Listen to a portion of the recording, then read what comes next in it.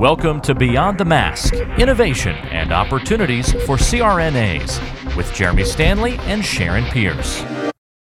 We know you spend your day caring for your patient's best interests. On our show, we want to care for you. Join us as we leave the operating room and learn the latest in the CRNA industry. Beyond the Mask starts in 10, 9, 8, 7.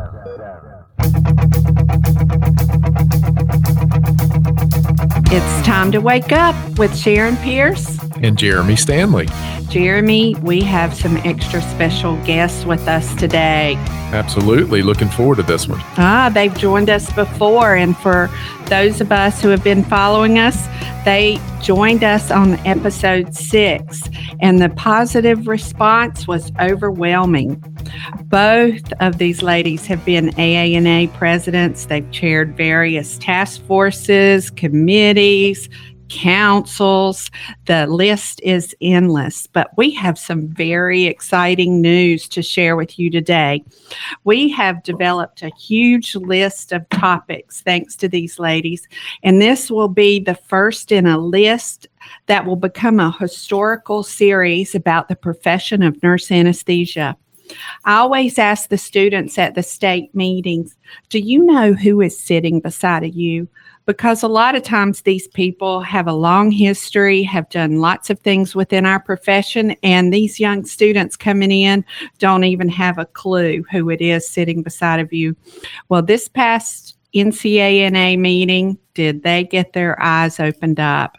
We do a panel discussion called Lessons in Leadership, and we had these two ladies on the stage, and the students in the room were mesmerized. I don't even think any of them checked their telephone. Did you see That's anyone? amazing. I didn't see them do it. But, I know, right?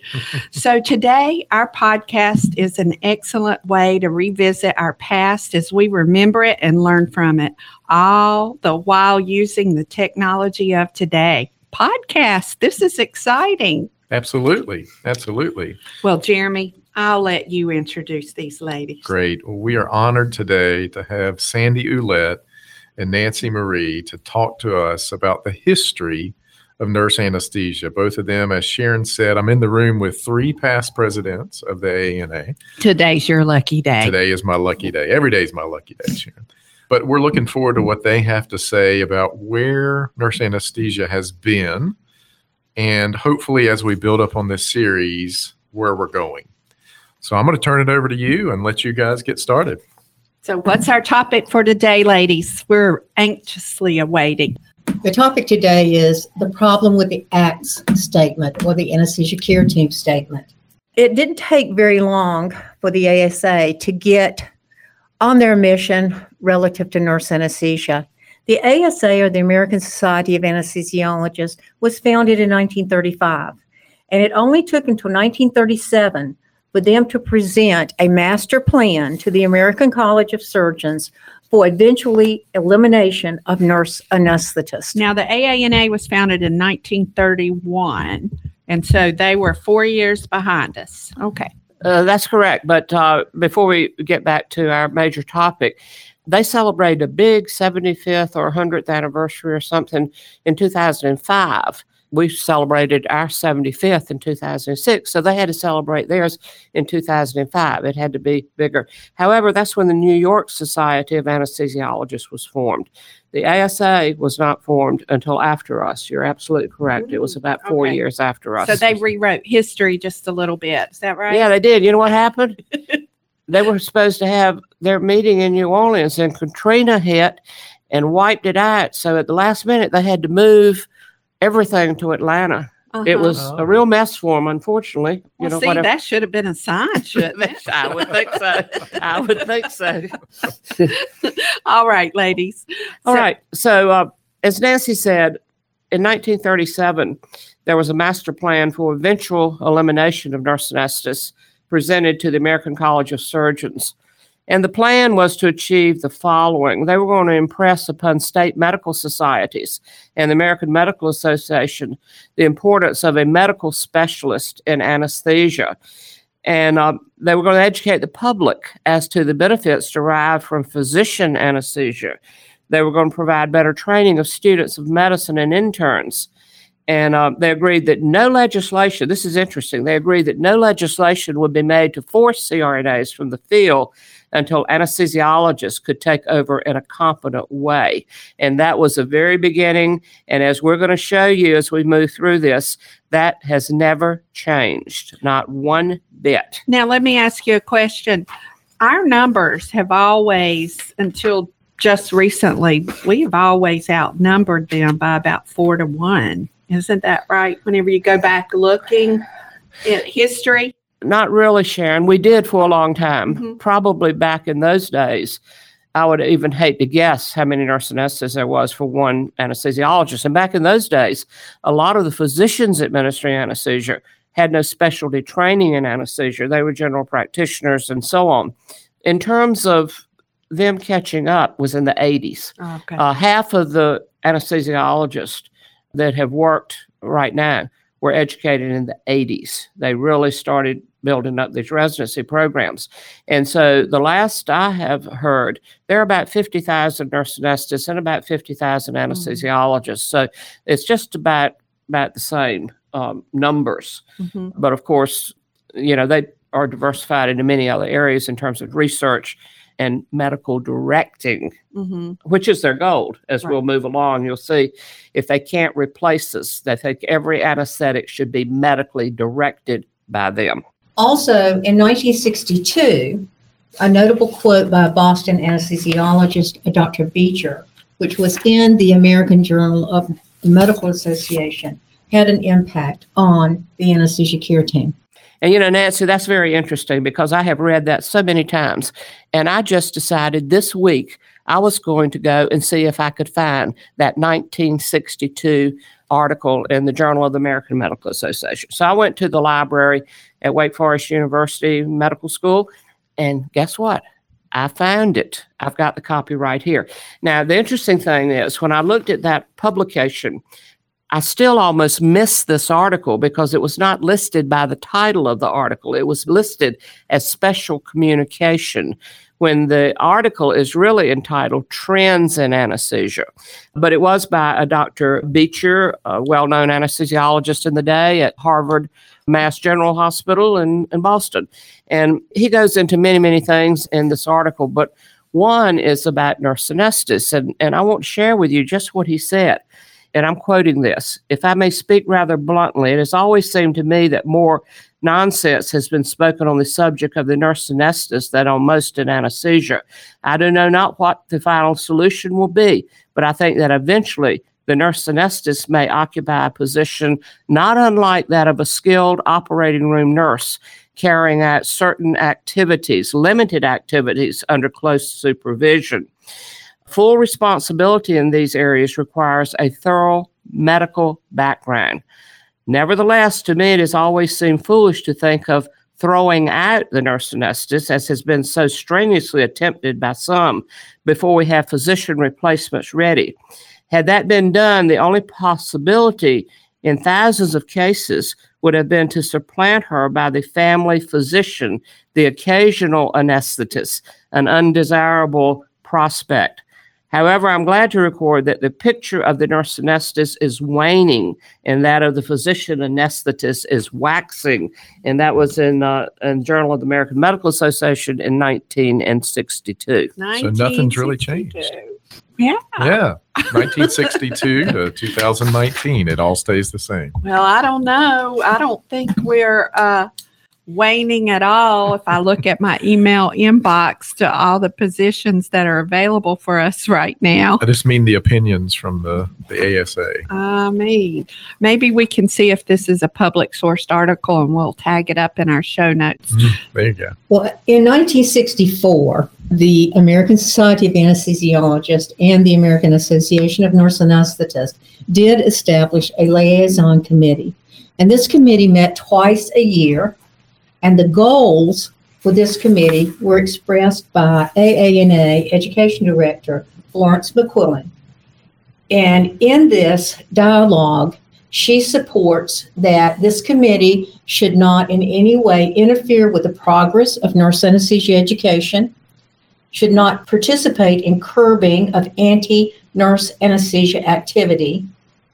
And then after a meeting for 3 years, which means they had 6 meetings, a joint statement was published from the AANA and the ASA.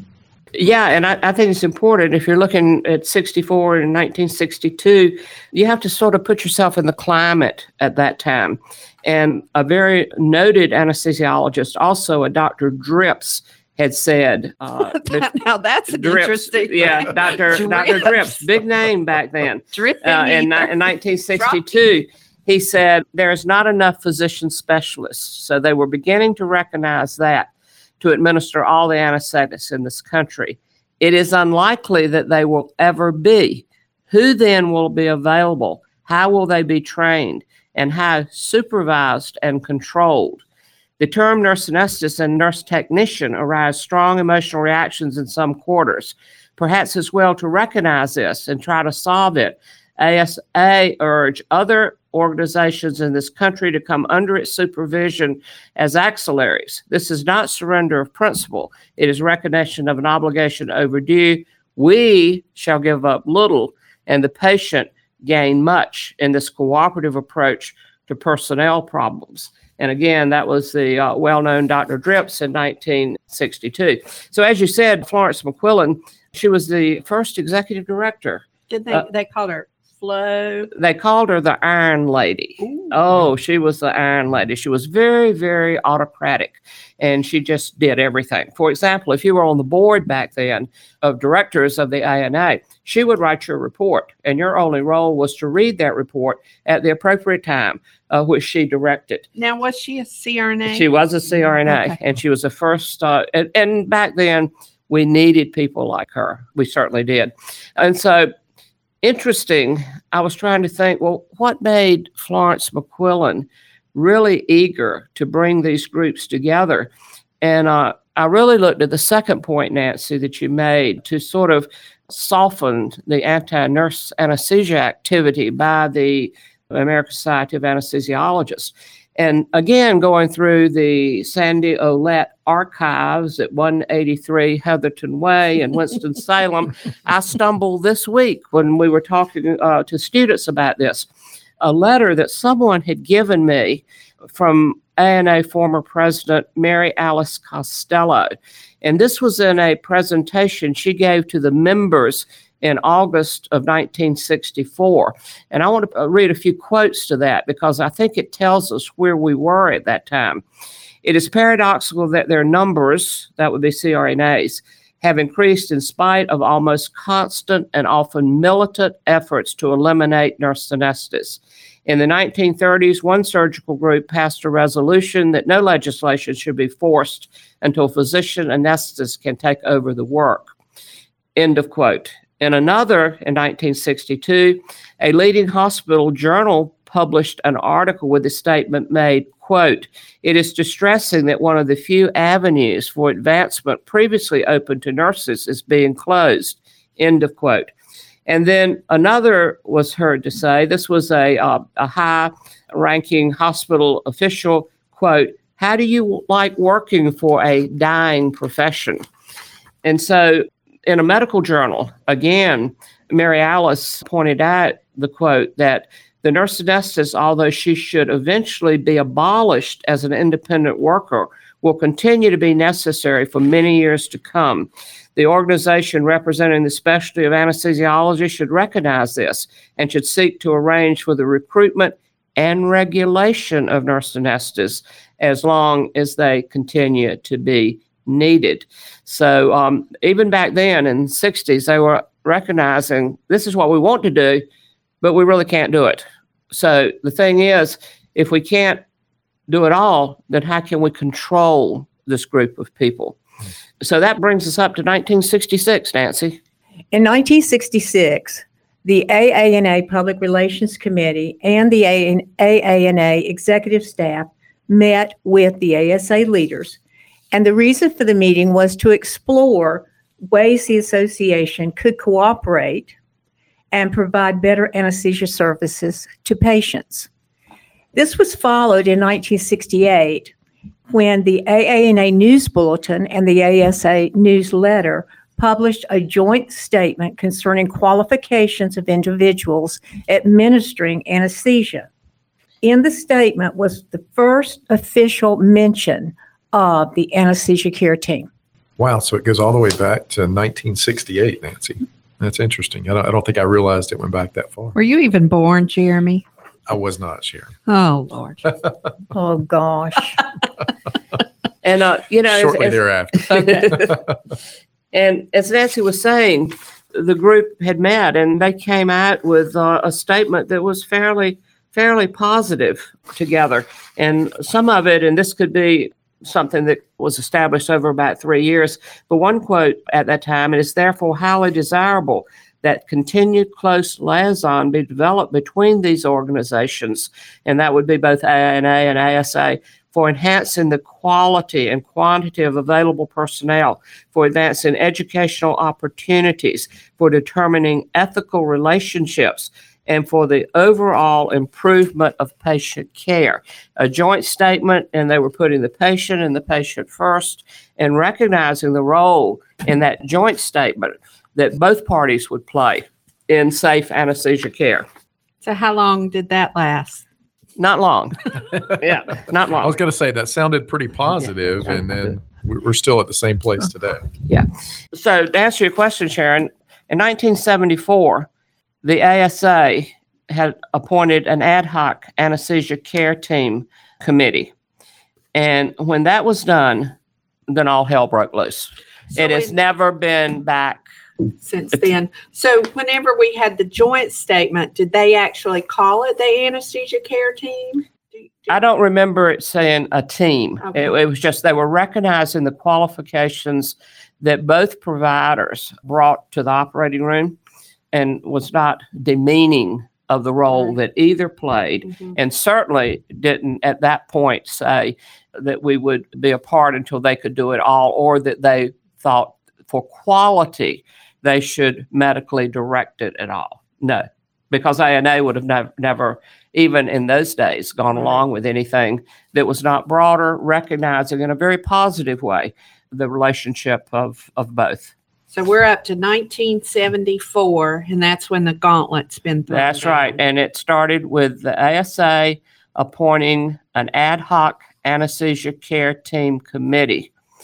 And the next year, the representatives of ASA formally challenged AANA's right to accredit nurse anesthesia programs. And that's a whole different topic that we could begin, but that led to the movement of our programs in terms of accreditation and certification from the House within AANA to what eventually became autonomous credentialing councils. But I don't think that we need to go into that at this point. Do you, Nancy, for what we're focusing on now? So in 1974, by 1977, 78, the ASA then released a unilateral, the key word is unilateral, statement on differences between anesthesiologists and nurse anesthetists. They sent this to the Finance Committee and used it widely from state to state at the state legislative level. And then that same year, there was a unilateral statement developed, which said in part, I don't have the entire statement with me today, but the provision of anesthesia by non-physicians should be under the direction of physicians responsible for anesthesia. And so they were beginning to put their foot in the door at that point that they would be all in control or administering the anesthesia themselves. So from 72 to 1977, so within that 5-year span, it sounds like they just changed direction from us working together to wanting to be in charge. I don't believe they ever intended to have a relationship where both would be at the table and bring equal worth. It's always been a top-down relationship, because we have to understand that they view anesthesiology as a practice of medicine. So everyone involved in that area should be under a well-trained specialist in physician anesthesia. That certainly lose sight of an early legal challenge back in 1917, Frank versus South. And that is unprecedented. It's never been turned around. And what it says is that just because there is an activity that's recognized as part of one practice act, be it medicine, it should not preclude it from being in another practice act, which would be nursing or perhaps pharmacy or perhaps dentistry. And so that set the stage that the administration of anesthesia by nurses is the practice of nursing. Mm-hmm. And when they say in the most recent statement that was released, Anesthesia Care Team statement in 2018, the first sentence is anesthesiology is a practice of medicine. And it goes on from there. Well, it's a non-starter. You can't have any confrontation because nurses administer anesthesia under the Nurse Practice Act. We are not physician extenders. And when that is put in your face, no way you can move beyond that. So, Nancy, you were going to say something. One thing to point out here, too, I think, is that in reality, I don't think the American Society of Anesthesiology ever accepted the anesthesia care team. And it appears when you look back at some of the things that happened at that point in time, that there was even somewhat of a division within the ASA that was related to the anesthesia care team. And one of the outcomes of that was the establishment of the Anesthesia Care Team Society, which people don't think about very much anymore, but that was established or founded by an anesthesiologist in North Carolina. Oh, wait, we need some more, because I've never heard of this, and I thought you two had indoctrinated me fairly well. Oh, Sharon, I thought you knew everything. And I do. That's what I tell my husband. It was still in place. I'm not really sure how many members they ever had, but it was open to membership to both CRNAs and anesthesiologists. But I don't remember CRNAs having a lot of ability to be on boards and that kind of thing.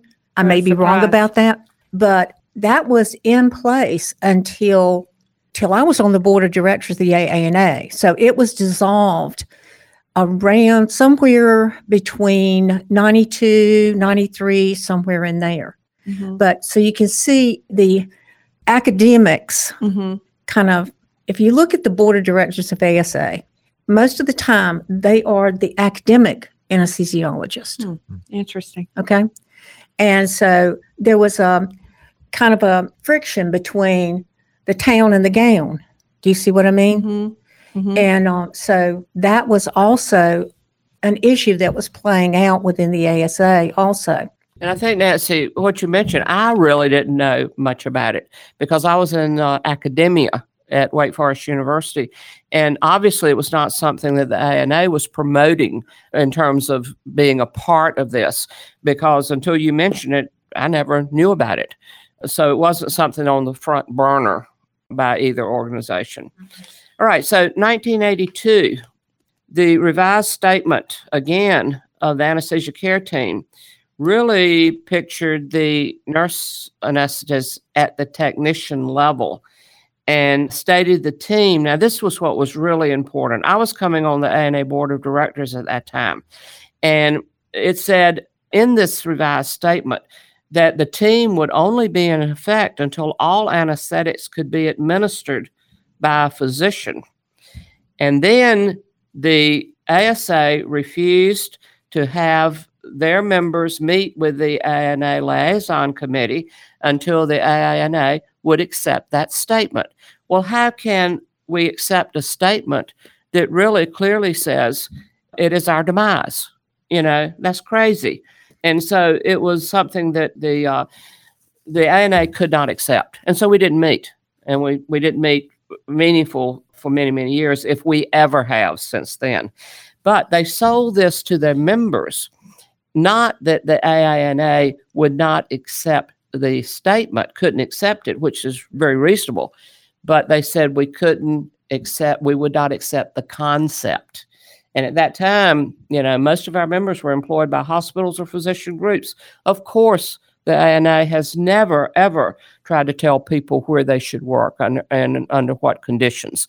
So we didn't try to annihilate the concept. It was just the statement. Hey, Sandy, let me ask you something. Sharon kind of alluded to this a little bit ago, but it sounds like between 72 and 77, things really went awry. Mm-hmm. Any idea why that happened during that time period? Power and control. Power and control. I teach the students all the time. Anesthesia, the real driving factor has been power control and economics. And that is the real wedge between us.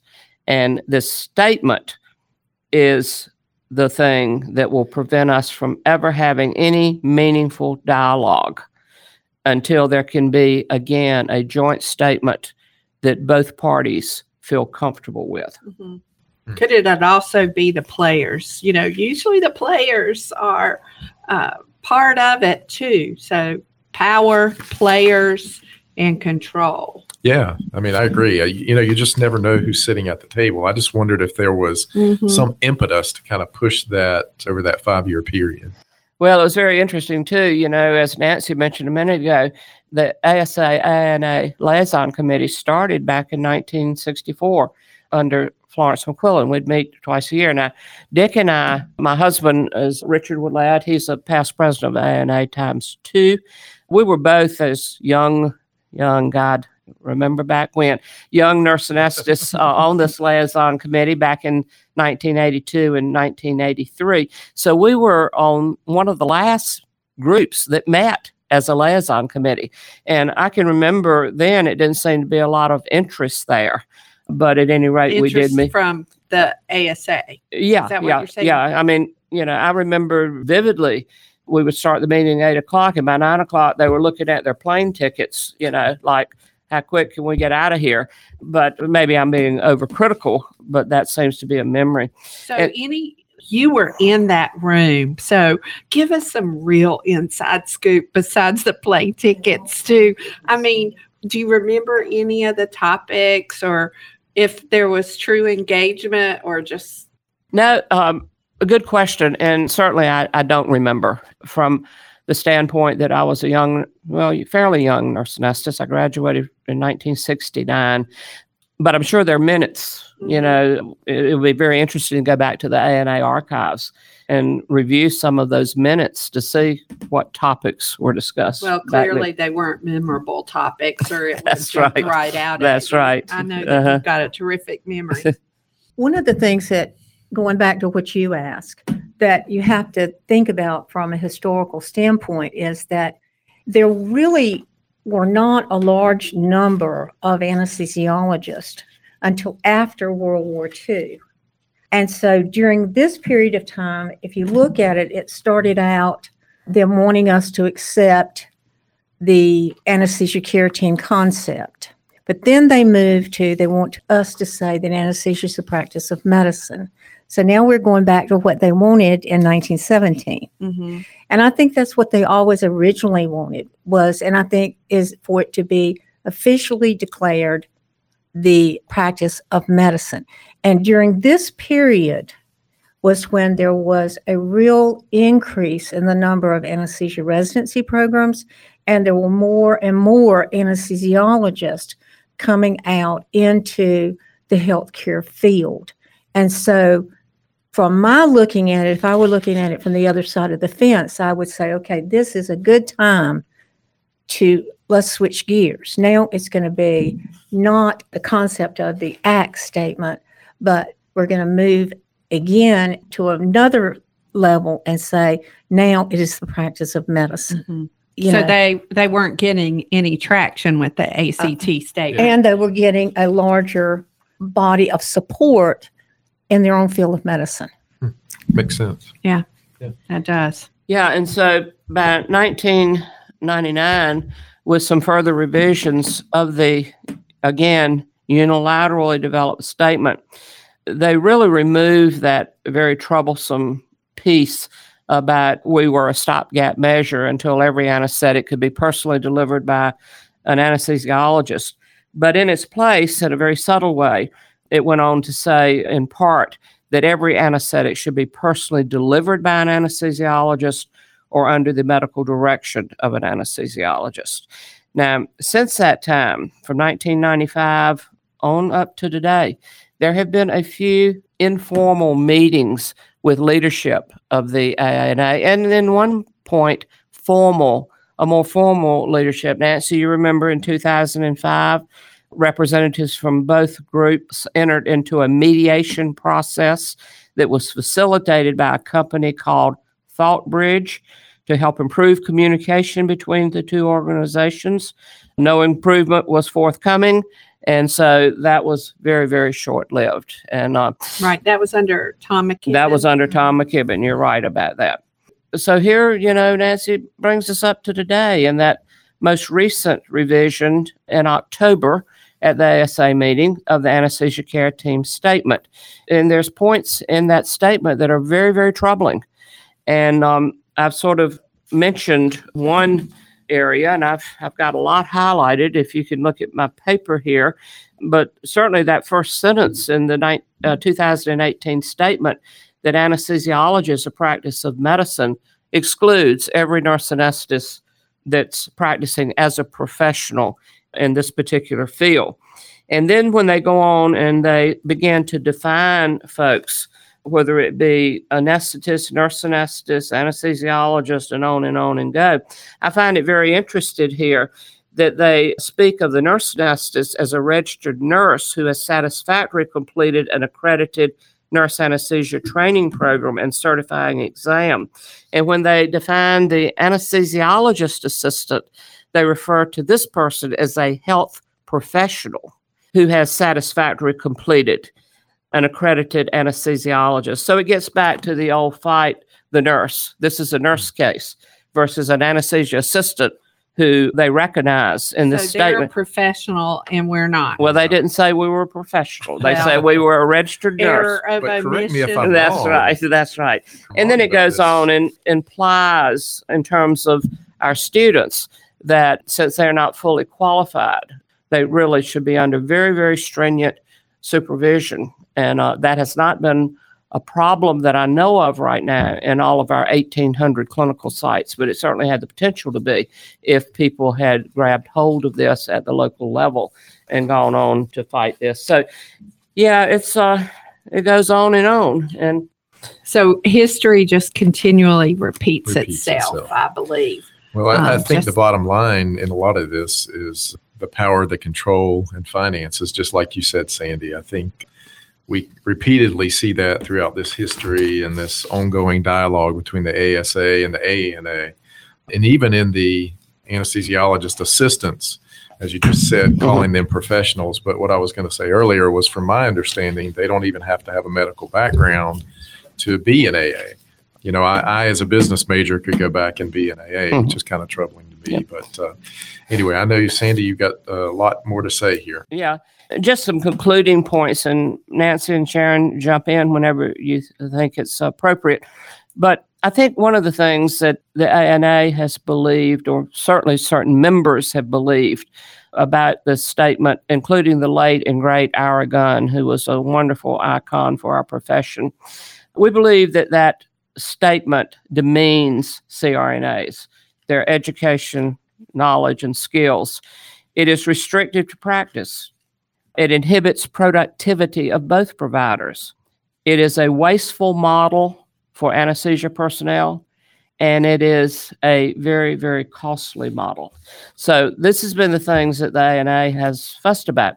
Now, it's my strong feeling that there will never, ever be positive dialogue, peace, and collaboration with any group that calls for the extinction or medical control of another provider that is recognized as having the right to practice their skills, and we're not physician extenders. I was talking to the students about this at Wake Forest, and one young man asked me, "Do you think we'll ever see peace?" And I said, "No." And he said, "Well, to me, it's much like Palestine and Israel." And I thought, I've never thought about it like that. But you can never get to a resolution with countries like this when one country is calling for the utter destruction of another. And this is kind of where we are, with this statement. We're the Palestine and Israel group. And we know that we have the right to practice as a nurse 100 years, over 100 years. It's never been overturned. And then looking at Mary Alice Costello's speech again, she emphasized not the anesthesia care team, but the OR team. And if I can quote her, she said, "We can and we must give more to our professional association." And I cannot shout that high enough. We need to occasionally remind ourselves of an abiding truth that all of us are constantly holding life itself in our hands. In most jobs, a wrong decision can mean a loss of money. In ours, it can mean a loss of life or health. Our daily companion is danger, even in the most routine surgeries. Our responsibility is great, and it entails not only making and carrying out the right decisions ourselves, but cooperating at every step with the operating room team, the nurses, the surgeons, the anesthesiologists, if they are present, and with each other. There is no place, Mary Alice said, in the operating room for personal malice or resentment. There is only a place for perfectly timed and fully impersonal meshing of all talents.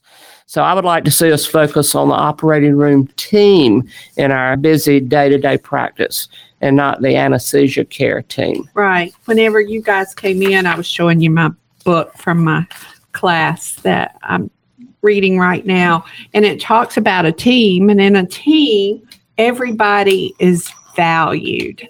And what I hear you saying is this is a hierarchical, did I say that right? Team where somebody is put in charge of everybody else. And honestly, that's not really what the true definition of a team is. Yeah, and if I could just add one more thing by Ira Gunn, who really, and there is a book that can be purchased from the A&A bookstore on her writings and her sayings, and she was clearly an icon that did a whole lot to get us to the favored place we are at today as an organization. But I found a statement by her in which she said the public is best served when professionals are autonomous in their decision-making, facilitating cooperation and collaboration and consensus in the development of a patient-centered healthcare plan.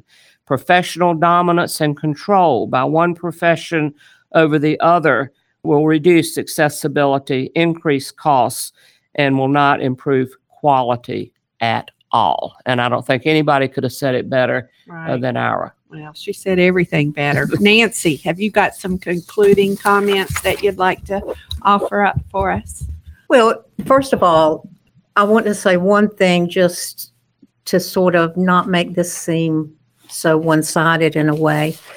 There was one thing that did happen in 1992-93 that kind of made things worse as far as our relationship with ASA and the anesthesia care team. Prior to that time, the anesthesia care team made 120% for when they were supervising 4 cases. Mm-hmm. And we took the position with the federal government, and it won, that no one should be paid more than 100%. And so that, us siding in that area, of course, took money away from the anesthesia care team, which also participated in fueling the fire between ASA and AANA. Even though within the ASA, they themselves didn't like the anesthesia care team to be making more than they were making if they weren't in the anesthesia care team. But yet, they were in the same, they're all anesthesiologists, so they stuck together, just like I would hope we as CRNAs would stick together. Like everyone else, I would like to see this whole issue just be put aside, and that we really would work as a team where everybody puts forth their expertise and plays a role in decision making as a team should do. But again, I don't know if that will ever happen because, there's so many areas of friction between the two organizations, not just anesthesia being the the practice of medicine, but there's the whole supervision issue, medical direction issue, the ratio issue, and so forth and so on. Well, But it would be nice. But I would be think nice. I think the one thing to say though is for the most part, on the grassroots level, that's we tend to exactly- get along. We and- do, and none and- of this is ever brought to the bedside, or No, you and know, nor I- should it be. No, absolutely. Patients are safe. We come together. We work well together. And then I used to tell the anesthesiologist lobbyist here in North Carolina, it's like that cartoon where they go in, they punch the clock, and they fight. And the cartoon, and then they'd come out, and then they're friends again. And that's kind of the same thing. You go into the operating room space, you go into take care of the patients, and you do what you're supposed to do. You work well together as a team. And it's just whenever we walk outside of that door that it's a problem. And I'm very glad that both of you brought this up. And it reminds me of another opinion of the Ira Gunn individual. And she said, you know, when you look back on history, we're both better because we both exist.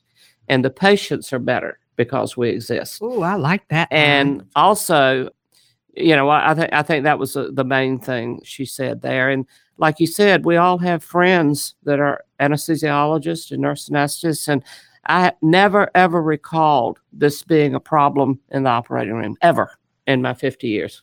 Yeah, you're exactly right. And it's just like I said with the anesthesiologist lobbyist, I used to tell him all the time, we're going to go in here and we're going to fight. I said, and when we come out, I'm still going to love you. So that's the way it should be.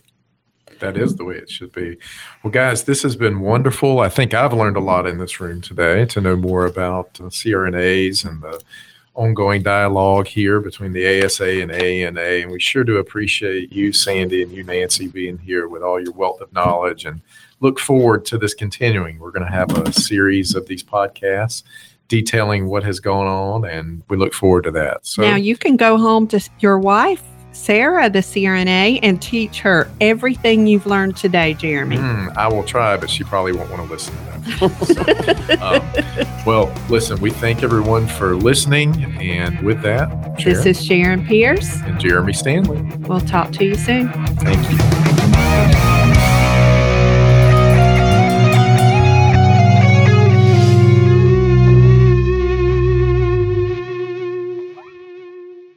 Like what you're hearing? Be sure to subscribe on Apple Podcasts, Google Play, and everywhere else that streams podcasts.